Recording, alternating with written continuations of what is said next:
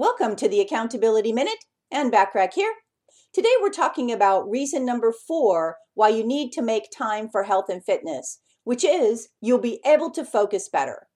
Do you ever have trouble focusing at work? I know, not you. Adding healthy foods to your diet, especially fresh greens, nuts, and berries, can dramatically improve your ability to perform on a mental level.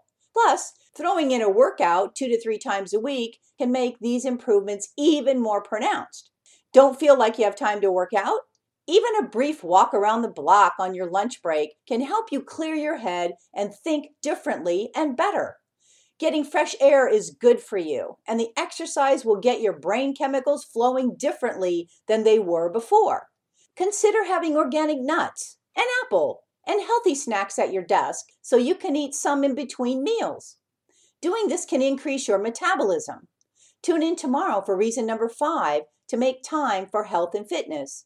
In the meantime, you can download my simple health and fitness tracking spreadsheet that I created years ago when there weren't any online programs. Today, there are many online programs for you to use if you prefer to use that instead of my simple spreadsheet. I'll have the link to my simple spreadsheet in the show notes. Thanks for listening.